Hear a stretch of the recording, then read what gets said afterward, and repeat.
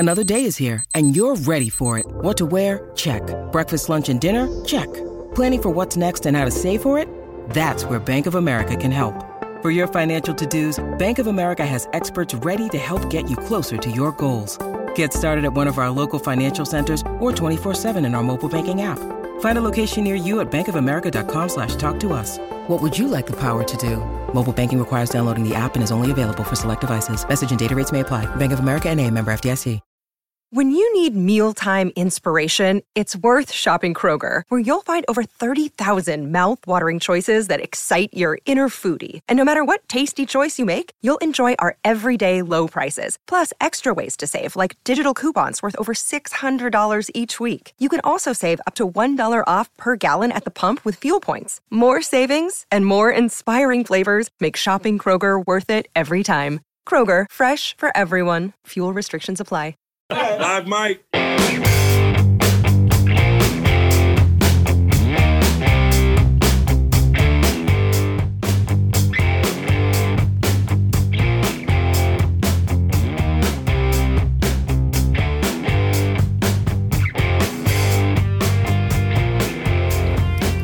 Pittsburgh Steelers fans, it is time once again for another edition of the Live Mike podcast. My name is Michael Beck, your deputy editor of BehindTheSteelCurtain.com, and we're bringing it to you again this week, a few days before Super Bowl Sunday. Yes, it is almost time for the grand finale of the NFL season. We are rapidly approaching that final date between the Cincinnati Bengals and Los Angeles Rams, taking place in Los Angeles. Could a team win at home for a second consecutive year after 53 straight Super Bowls of that never happening? Yeah, it'd be a pretty interesting storyline to watch, but nonetheless, there are a ton of interesting storylines going on in that game. But really what I'm kind of interested in, of course, as any of you listeners are, is the Pittsburgh Steelers side of things.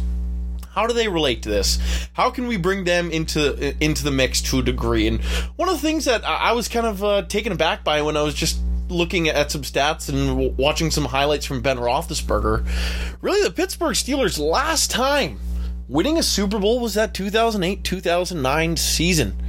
It's really been that long since the Steelers have hoisted a Lombardi trophy. Now, of course, their drought between 1979-1980 season and the one they won in 2005-2006, definitely a little bit of a longer wait in there for Steeler fans compared to what's going on here and now.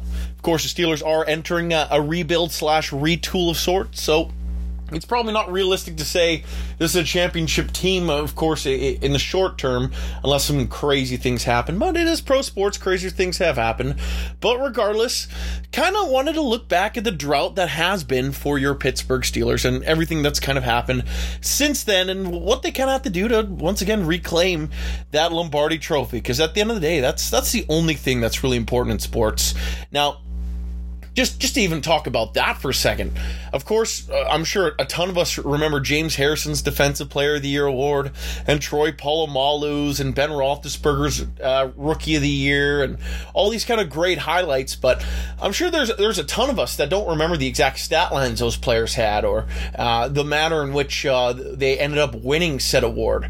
But I'm sure any Steelers fan that was around and kind of cognizant for either the last two Super Bowls or any of the Super Bowls from that matter can remember the final score of the game, can tell you probably who performed at halftime, who scored the biggest touchdowns or all the touchdowns of the games for that matter. The Super Bowl is what matters. Hoisting the Lombardi is what matters. It's what sticks in your mind. And what makes you sleep a little bit better at the end of the day. Like, I remember back in 2008, 2009, watching them win Super Bowl 43. Things just felt really easy that year. That was a good year, especially after the Steelers hoisted that Lombardi. It's just one of those things. Winning championships just makes things a whole lot happier, I guess. And it's one of the things that you hope your team can do each and every year. And it kind of makes the commitment of being a fan to an organization for your entire life that much sweeter when they can bring home the greatest achievement possible in said sport.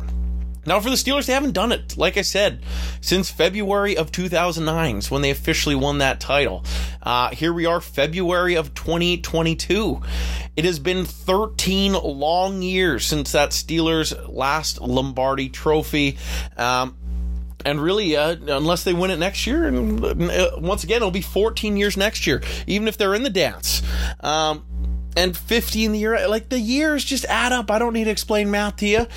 You all know how it works. Like it's just one of those things. You don't want these streaks to run on and on. And looking back at Steelers history, really short history here, these 13 years, there's been a lot of instances this team could have been champions, coulda, woulda, shoulda, of course. As you can say in sports, things not going their way, etc. But for your Pittsburgh Steelers, this streak hopefully can come to an end sooner rather than later. Now, really looking back at these last 13 years, there's been a few different eras, I would say, in Pittsburgh Steelers football. Now, of course, the season immediately following that Super Bowl, Steelers going 8-8, just kind of flummoxed out, didn't make the playoffs. It was kind of a rough year for them, of course. It was just one of those things, after winning the Super Bowl, having a somewhat of a hangover, letting some of their free agents having to walk. It just wasn't great for the Steelers the year after their Super Bowl. Now, the year after that, though, once again, they appeared in the Super Bowl. They were in the dance. They're competing against Aaron Rodgers' Green Bay Packers in a year where the Steelers, really, it was kind of like the last hurrah of that, Blitzburg 2 defense, I believe some people try to call it. I think that's what they called it on that Sports Illustrated cover back in that Super Bowl 43 run year. But that team, it was kind of their last hurrah there in 2010, making it to Super Bowl 45. Now, the Packers led that game pretty much the entire way through. They were up for most of that game. But really, of course, there's key plays. I'm sure all of us remember watching that game. For Rashard Mendenhall doesn't fumble there, at late third quarter or beginning of the fourth. I think it might have been late third. But still, one of those plays that I'm sure we can all think of, Clay Matthews popping that ball out of his hands. That forever changed that game, and the Packers, of course, would go on to win. Heck, if the Steelers were able to complete another fourth quarter 2-minute drill comeback, they still had a chance to win that game with the ball in Big Ben's hands with seconds to go. Heck, if rookie stud sensation center Marquise Pouncey didn't break his ankle in the AFC Championship game, and Doug Legursky wasn't forced to start in that one, what would have happened? It was just again, coulda, woulda, shoulda things, and we saw exactly what happened. Now, if you remember that Packers team too, not to spend too much time on that game, but their wide receiver 5, if I'm not mistaken, was Jordy Nelson, I think. If not, just remember that receiving core. The Steelers just didn't have enough DBs to contain the insane receiving talent of those Green Bay Packers, from Donald Driver to Jennings, to, of course, Jordy Nelson, and Randall Cobb, and you can just run through the roster of that team. It was the Steelers defense. They added the depth chart of their DBs once you hit the backups, so we're kind of built more special teams based, and that ended up kind of costing the Steelers at the end there, because they had special teamers trying to run against these future All-Pros and current All-Pro receivers across the field. It was just one of the things the Steelers couldn't really contest with that. The year after Super Bowl 45, really, the next couple years was a transition for the Steelers. Some of those legends found themselves on the way out, like James Harrison disappeared before coming back a couple years later. Troy Polamalu's forced retirement. Defensive linemen like Brett Kiesel and Aaron Smith started getting replaced by the likes of Cam Hayward and eventually Stephon Tuitt. It was just a number of names were on their way out, and names that we know and love today were on their way in. It was a definite steep change for the Steelers. Heck, even on offense, out was Mike Wallace, in was Antonio Brown and Emmanuel Sanders. Now the Steelers went from a team that was a high-powered defense running the football to all of a sudden now we are this high-powered passing attack. One of the best receiving talents ever in Antonio Brown at his peak. We can't deny his run. He was one of the best receivers in football. But, of course, the years transitioning to get there were down. There were some pretty soft years for the Steelers, back-to-back 8-8 seasons, I do believe, before they could make it to the dance once again. Now, those years there for the Steelers, sure, they were lean, but they did show signs of promise. And eventually, we kind of got in those 2013, 2014, 2015 seasons. Really, between 2013 and 2017 was kind of the rise of the Killer Bees. The rise and fall, I should say. Basically, with it all kind of imploding there late in 2018 when it all fell apart. But from that run from 2013 to 2017, it was some of the most insane offensive football you ever did see. And there was years in there where the Steelers should have been competing for championships, but a few things happened, and we'll get to that. Now, Le'Veon Bell and Antonio Brown and Ben Roethlisberger and heck, Martavis Bryant and Marcus Wheaton, Sammy Coates, I guess, D'Angelo Williams. The offensive line was one of the best offensive lines in Steelers history. From left tackles Beachum and Villanueva, you moved to left guard and Ramon Foster and Marquise Pouncey holding it down in the middle, who was a consecutive All-Pro player, and David DeCastro, same thing. Right tackle, there's a few guys that rolled through there, but Marcus Gilbert possibly being the biggest name of really anyone that stepped in there. The offense was absolutely dynamic and insane for the Pittsburgh Steelers. Heck, there's one unbelievable game from Ladarius Green, who, if he didn't have concussion issues, would have been one of the better tight ends in the game. I'll never forget that game against the New York Giants when he absolutely went off before basically his career ended. And one of the reasons why the Steelers haven't been very successful at signing outside free agents. But I digress. Those teams, that offensive football was dominant and at times unstoppable, and really when it wasn't turned on, it was confusing and heartbreaking because of how much talent was on the offensive side of the football. The Steelers had to move on from guys like Emmanuel Sanders because they just had such a knack for bringing in receiver after receiver after receiver. Heck, I can think of even Jericho Cotchery coming in and catching over 10 touchdowns one season. It's just one of the things. The Steelers were so successful with their receiver talent, and Ben Roethlisberger was hitting his prime as a passer, and Le'Veon Bell was doing things at a running back that we've never seen before. And once again, the offensive line was giving Ben 4, 5, 6 seconds to throw the ball and giving Le'Veon Bell the ability to be the patient running back that revolutionized football. And really, I guess to this day, has been the only player that could ever play a style like that because the offensive line was so dominant. Now, were things behind the scenes a little uneasy? Yeah, of course we learned that in later years, but those seasons the Steelers really started to rise up. And their defense started to take a step backwards, though. Once we kind of got in the playoffs, of course there's that Tim Tebow year, that heartbreaker in the playoffs. That was a tough one, but moving past that, the 2015 season in particular, that Super Bowl 50 year, the Steelers ended up with basically all their stars on the injured reserve. It killed this team. It decimated this team. The injuries were brutal throughout that year. Ben Roethlisberger was playing through that playoff game against the Broncos with an injured shoulder and a litany of other of other injuries. Le'Veon Bell was done for the year with the torn MCL. D'Angelo Williams had an ankle injury, I believe. Antonio Brown was out with his concussion after that Bengals game and that perfect hit. I'm sure we all remember. Martavis Bryant was kind of leading the show at that receiver spot. There's injuries on the offensive line, injuries on defense. It was really bad. And the Steelers very nearly, they were a Fitzgerald Toussaint fumble away, basically, from knocking off the eventual Super Bowl champion Denver Broncos. If the Steelers only had half that lineup, heck, they didn't even need Le'Veon Bell in there. It could have been D'Angelo Williams touting the rock. And just one of the receivers healthy, that team had so much talent. There's no reason they shouldn't have won Super Bowl 50. Their injuries, no team could survive that. No team that's won a Super Bowl in the history of the game could have survived the amount of injuries the Steelers had that year. If that was a season, if you could replace the health from 2014 or 2016 with what we got in 2015, no doubt in my mind the Steelers win Super Bowl 50. They were unbelievable. That was a great year for that team. They took a slight step back. It's funny, I say slight steps back. The year after 2016, to me, they weren't quite on the level of talent that they had in 2015, but they made it to the dang AFC Championship game.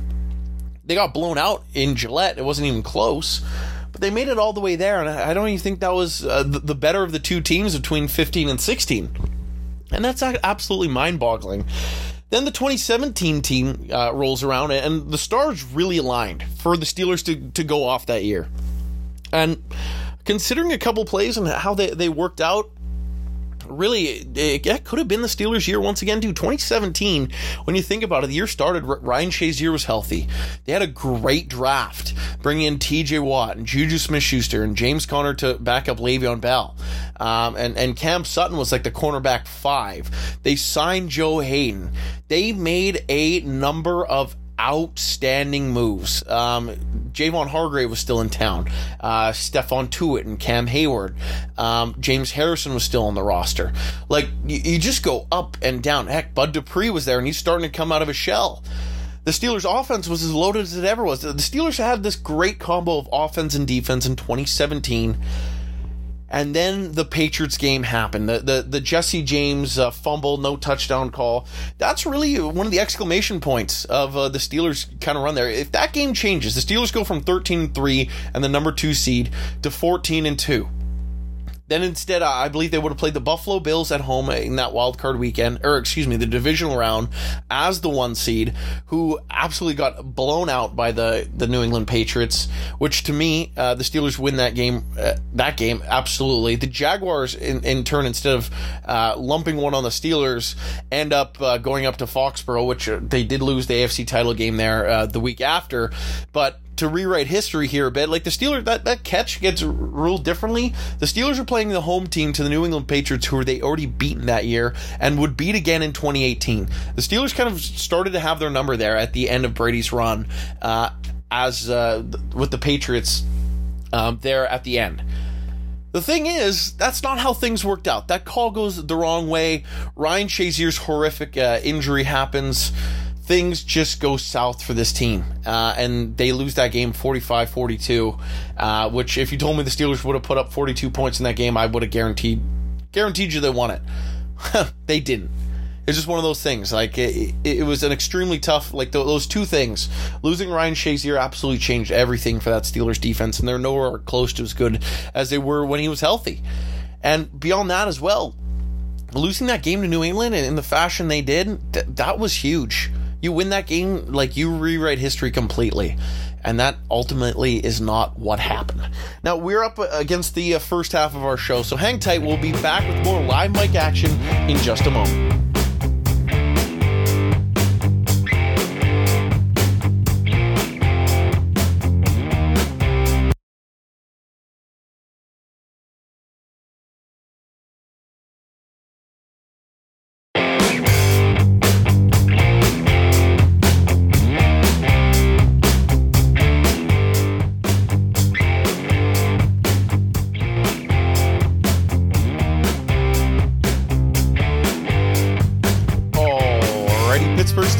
Time for the second half of our show here. Once again, my name is Michael Beck. If you like this content and you want to interact a little bit with me and chat about this offseason moves the Steelers should make or anything in between, you can go ahead and follow me on Twitter at MichaelBeck56. We'll hang out, chat a little bit about Pittsburgh Steelers. Of course, one of our favorite topics, like, and each and every one of you know, it's Steelers football, baby. It's on every day of the year. I don't care if it's the off season. I don't care when. There's always stuff happening in the world of the Pittsburgh Steelers. Now, getting back to kind of our theme of the show here, was kind of running through the years of the Pittsburgh Steelers between their last Super Bowl and right now. Of course, the Super Bowl itself is going down on Sunday, February 13th, between the Cincinnati Bengals and the Los Angeles Rams. I'm going to take the lesser of two evils on this one, but we wrapped up on talking about the 2017 year for the Pittsburgh Steelers, and how different would things be in 2018 if Antonio Brown didn't go crazy and Le'Veon Bell never held out. That was kind of the two huge talking points of the 2018 season. Of course, the Steelers were trying to rebound off of losing Ryan Shazier, trying to find something to play in that middle linebacker spot. There were things on the go, but the Steelers, of course, the biggest thing that was talked about all offseason, all through training camp, and all up until the window closed was whether or not Le'Veon Bell would sign his franchise tag, or a contract for that matter. He never ended up signing. Probably made the biggest mistake of his career not signing that contract the Steelers offered him.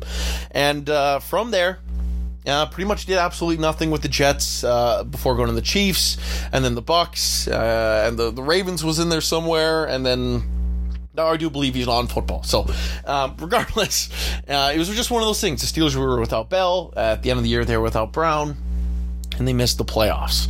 That 2018 season was a bit of a heartbreaker. They just needed the Browns to clutch things up against the Ravens there in what I'm pretty sure exactly the last game of the season.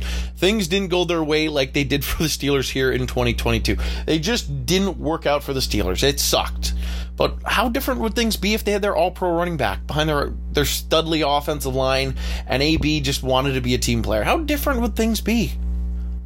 To me, it would be extraordinarily different. It wouldn't even be like the Steelers would have made the playoffs that year. Period. Like just adding Le'Veon Bell and his wins above replacement. Of course, James Conner was a Pro Bowler that year, but he still battled injuries himself.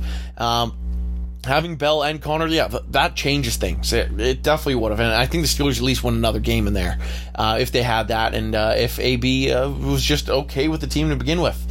Again, those two huge factors in that season. Now, moving over to 2019, it's perhaps the best version of the Steelers defense for this kind of different era here. Like maybe we could refer to it as like the Keith Butler era.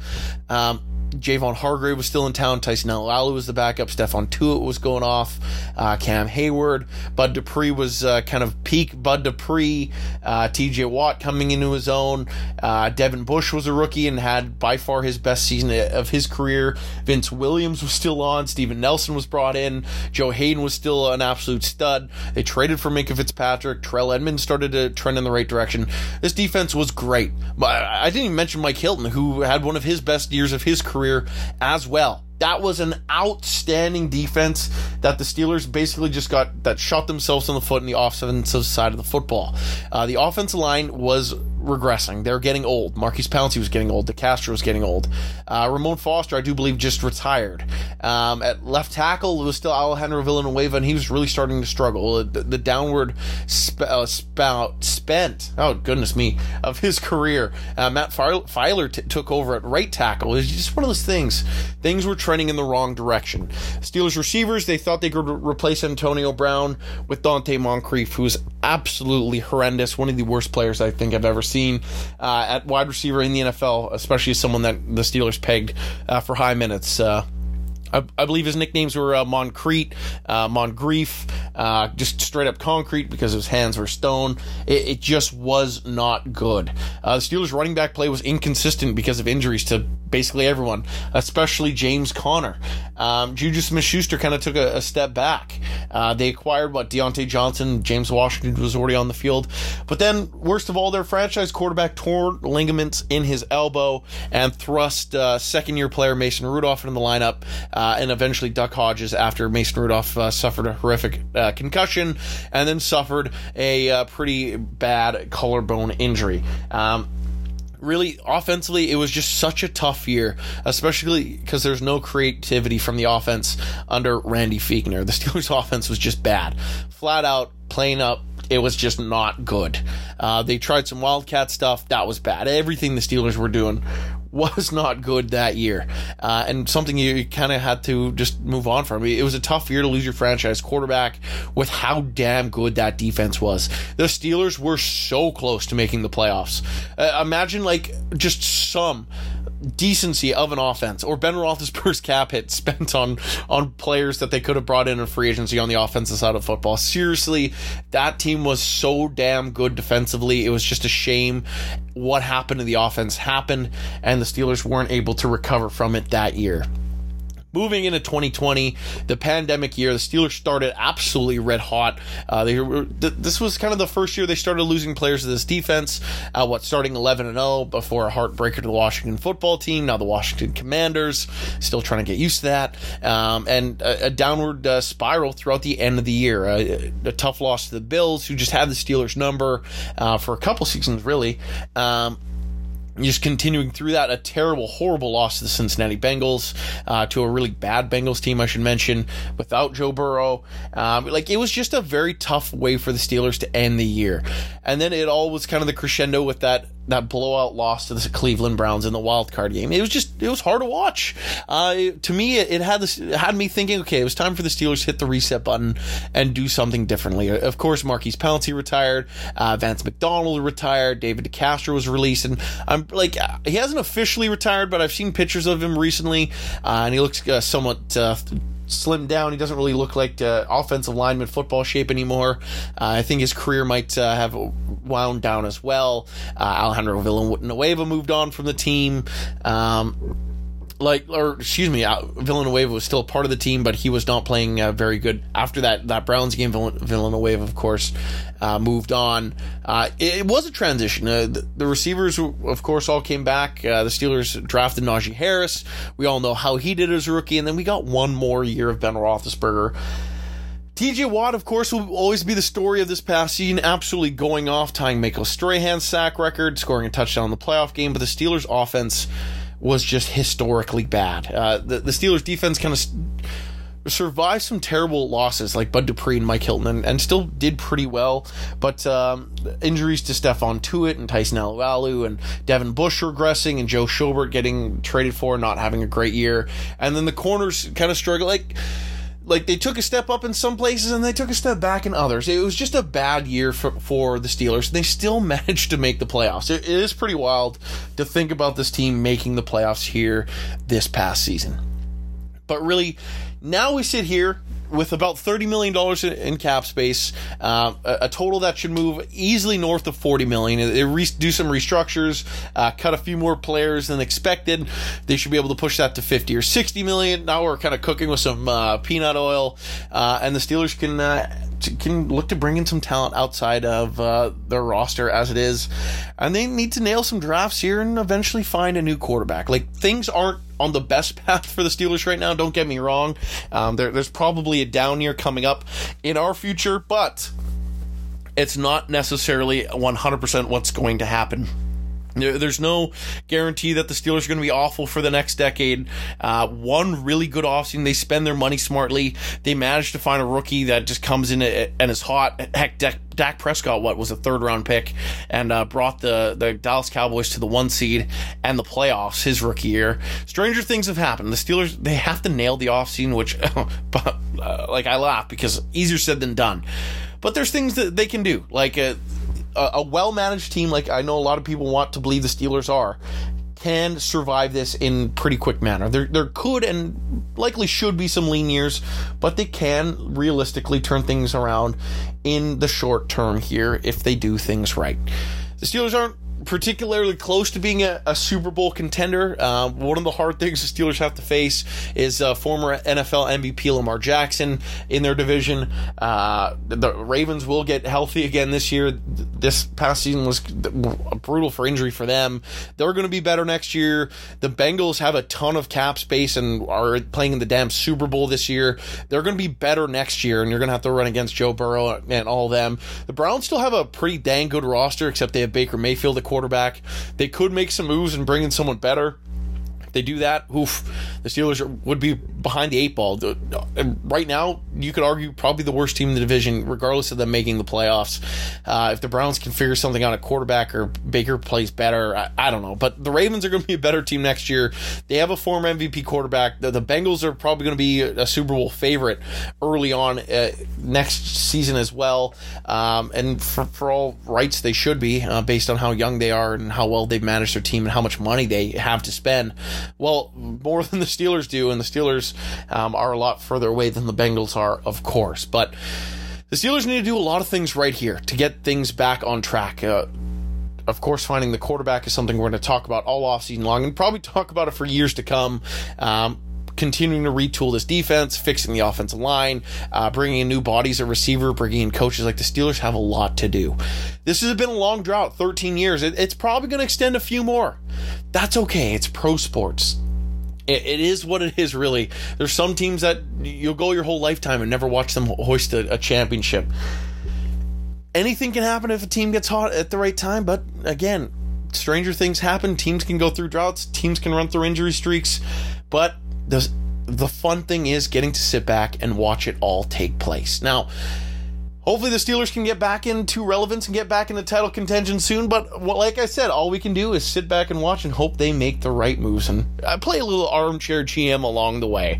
So with all that being said, I want to thank you for tuning in to today's edition of the Live Mike Podcast. Once again, my name is Michael Beck, and I want to remind you to click over to BehindTheSteelCurtain.com. Should be your one-stop shop for all things Pittsburgh Steelers, from breaking news to film rooms, you name it, we have it at BehindTheSteelCurtain.com. And make sure you're liking, subscribing, commenting, leaving 5 stars on whatever podcast platform you're listening to, and check out the entire library of BehindTheSteelCurtain.com podcasts. Once again, my name is Michael Beck. Thank you for listening to Live Mike, and we'll talk to you guys soon.